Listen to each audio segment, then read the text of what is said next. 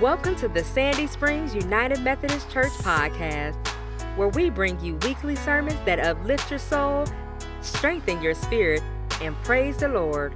Whatever your reason for listening, we're grateful for you spending your time with us. May God open your heart to love and your ears to hear. Several years ago, walking became a part of my exercise routine. It was not uncommon for me to walk 6 or 7 miles. And while walking was good for my health, walking was also a time for reflection, for prayer, for breathing fresh air, and for allowing God's creation to minister to me. But while I enjoyed the benefits of walking, after a while I noticed that my back started hurting. No matter how much I stretched before I exercised, at some point along the way, it became less comfortable for me to walk. And so after doing some research, I made an appointment to see a chiropractor. On the day of my appointment, I arrived at the office, signed in, and was then escorted to a room adjacent to the reception area where I was offered a seat and told that the doctor would be with me shortly. And after a few minutes passed, the doctor came in, introduced herself, and asked me to tell her what was going on. After I shared with her the reason why I had made the appointment, she explained to me the chiropractic approach to health. She talked to me about the spine and its purpose and how it functioned, how it was critical to protect the spinal cord and the internal organs, and how it provided structure and balance for the body, and even the role it played in enabling flexibility. She then informed me that she would like to begin my examination.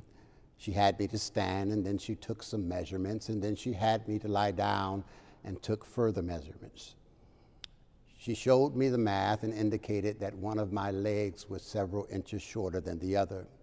But then she told me that they were going to take an x-ray of my spine. After the x-ray was taken, the doctor returned. She placed the film on an imaging device and then proceeded to point out what I could now clearly see with my own eyes, that my spine was out of alignment. But not only was it out of alignment, but it had actually begun to curve like it was beginning to form the letter S. She then went on to explain the many ways in which our spines can become misaligned. But then she said something that struck me. She said that when our spines are out of alignment, that over a period of time, our musculoskeletal system begins to adjust and adapt to the misalignment. In other words, not only was my spine out of alignment, but my muscles had adjusted and adapted themselves to the misalignment. It was why one of my legs was longer than the other, and the principal reason why I had begun to experience discomfort in my back after walking for a period of time. But after informing me that one of my legs was longer than the other, and after showing me that my spine was out of alignment and telling me that my muscles had adjusted and adapted themselves to the misalignment, after telling me what I considered to be the bad news, she then told me that she had some good news. She told me that while she could not guarantee that my spine would become perfectly straight again, she told me that it would become much straighter than it was. But then she said that if it was going to become straighter, then it would take some time, and it would take me being willing to undergo a series of adjustments.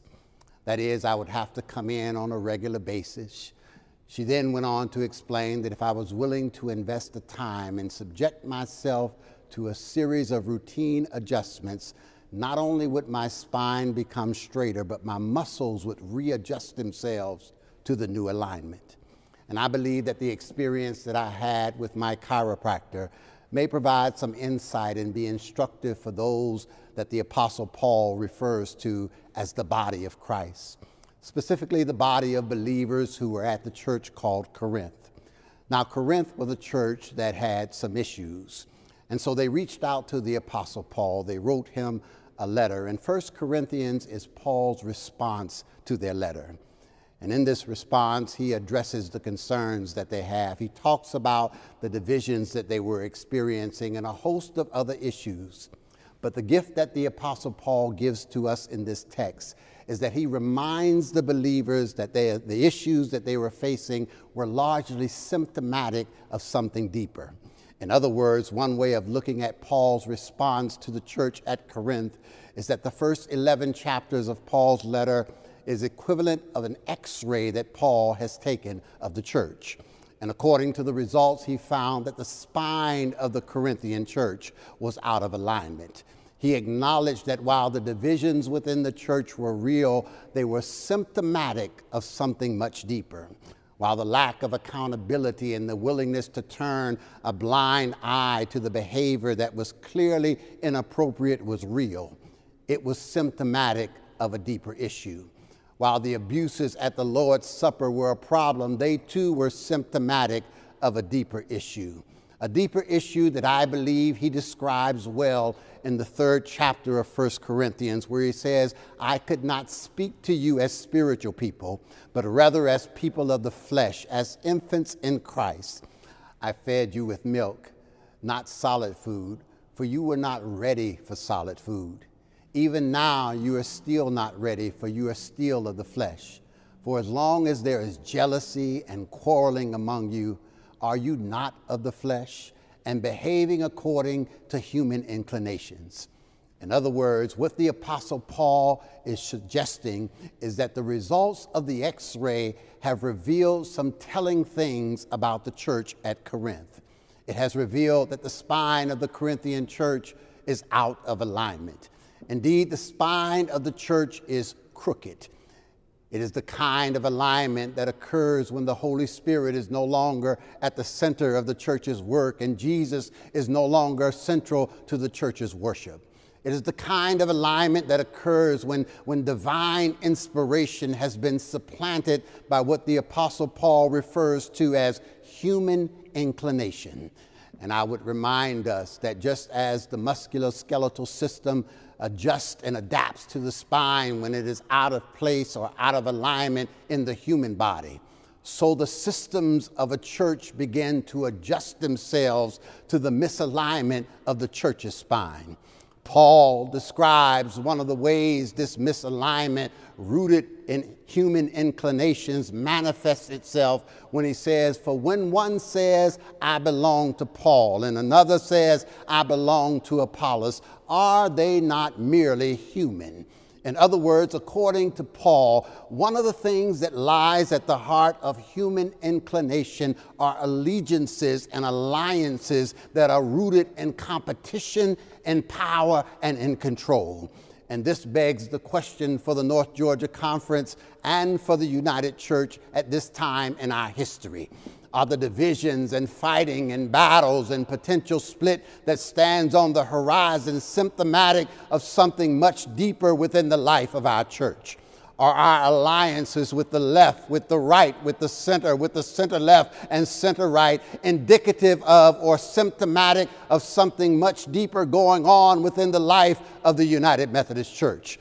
Could it be, if we took the time to examine ourselves, what might be revealed is the same thing that the Apostle Paul discovered was plaguing the church at Corinth, that their symptoms were the result of infantile behavior steeped in a church culture that caters to human inclinations rooted in competition. Competition where we align ourselves, measure ourselves, and determine worth and value based on size and on numbers and on money. Indeed, might it be that the difficulties of our church are facing at this time in history be the result of the church's spine being out of alignment?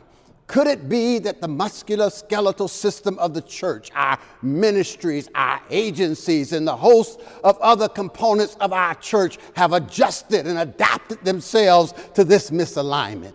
To be sure, a person can still walk with a crooked spine. A person can still run with a crooked spine. We just won't be walking and running the way that God intended for us to walk and run. We'll still be able to move, but we won't be able to do all that God wants us to do for Christ. Indeed, this is one of the reasons why I'm grateful for Paul's instruction in the 12th chapter of 1 Corinthians. In fact, I believe that chapter 12 provides a course of action to get the spine of the church at Corinth back in proper alignment. Paul is providing for them a series of adjustments that will straighten out the church's spine. And when the spine of the church is straight, the internal workings of the church will work better. The church will walk more upright, and the church will also possess the flexibility and nimbleness necessary to adapt and to make changes. And I want to suggest at least 3 things that the Apostle Paul offers as part of a series of adjustments for the church at Corinth and for us. The first is what Paul says in verse 7. To each is given the manifestation of the Spirit for the common good. One of the stories I love to tell is a story about a missionary who traveled quite extensively throughout the continent of Africa. And on one occasion during his travels, he found himself in a small village. And on this particular day, he was in the company of the children of this village who were sitting together and playing. And so he decided that he would introduce something different into their play. There was a tree that was standing some distance away. And he said to the children that he would give a piece of candy to the first child to arrive at that tree. And it was then that he witnessed something that he had not only not anticipated, but something for which he was not prepared. One child grabbed the hand of another child, and that child proceeded to grab the hand of another child, who then grabbed the hand of another child, who grabbed the hand of another child, and so on until all of the children were holding hands. And then and only then did they take off running in unison, and all of them arrived at the tree at exactly the same time. In essence, what this missionary had done was he attempted to introduce into the play life of those children a way of being where priority was given to competition. That is to say, whoever reached the tree first was the winner, and the winner would be rewarded. In his mind, there could only be one winner, and the reward was based upon one person winning. But what he encountered was a group of African children whose upbringing and orientation towards the world was not rooted in competition.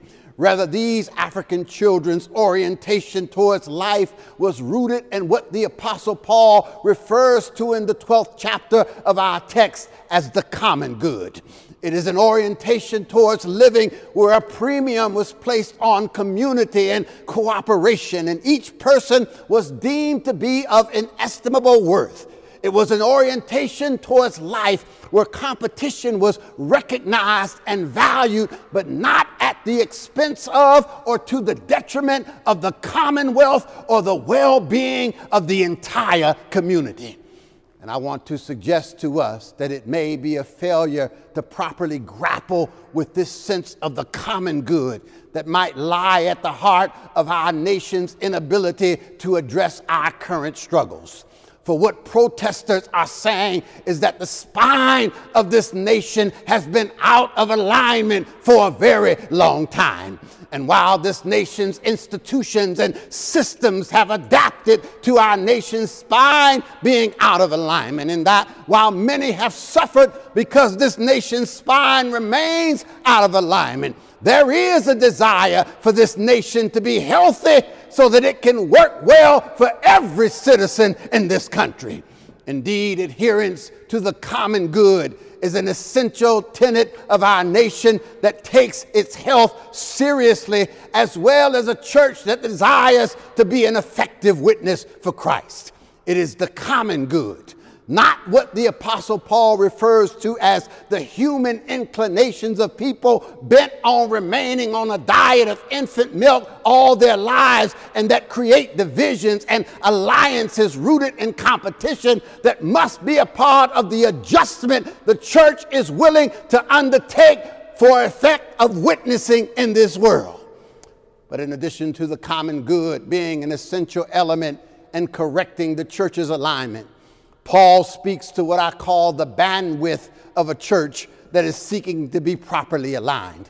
He describes it as a church that has one body but many members. In other words, the Apostle Paul is saying to the community of believers at Corinth that those who gather in the name of Christ and under the power of the Holy Spirit possess the gravitas to embrace the variety of gifts given to the church by God and the variety of people who have been called by God to serve God's church.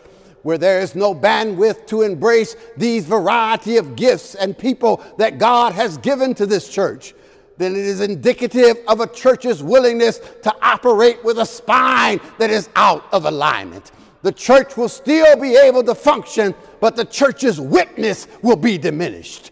But in addition to the common good and the church practicing increased bandwidth, the third thing that is a component of Paul's series of adjustments for the Corinthian church is the church's capacity to value the people the way God values them. And by valuing them, the Apostle Paul means that the church operates from a position that our well-being is inextricably bound together with the well-being of others. That we share in each other's joys as well as each other's sorrows. And then finally, Paul tells us that the Holy Spirit must be central to the work of God's church.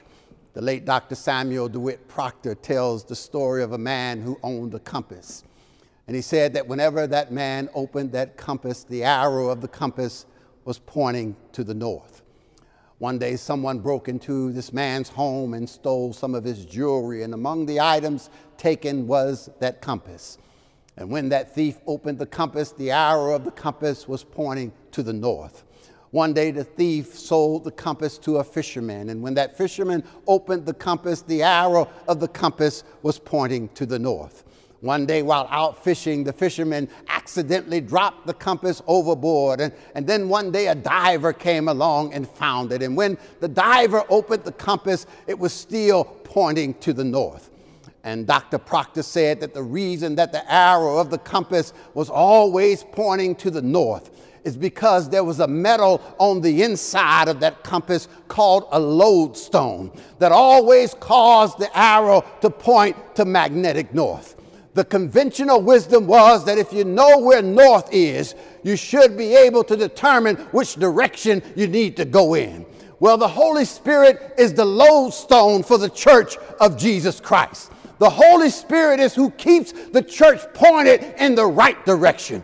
The Holy Spirit grounds the church of Jesus Christ. The Holy Spirit is the one that keeps the church true to the church's mission to make disciples of Jesus Christ. The Holy Spirit equips and empowers the church for service and for effective witness in this world. The Holy Spirit gives the power and the courage and the desire to be in right communion with God's people, both Christian and non-Christian. Indeed, when the Holy Spirit is present, then perhaps instead of talking about what tribe we belong to, we will lend our voices to the echo of the prophet Isaiah. A voice that cries out in the wilderness, prepare the way of the Lord. Make straight the desert a highway for our God. Every valley shall be lifted up, and every mountain and hill will be made low, and the uneven ground shall become level, and the rough places a plain. Then the glory of the Lord shall be revealed, and all God's people will see it together, for the mouth of the Lord has spoken. Amen and amen.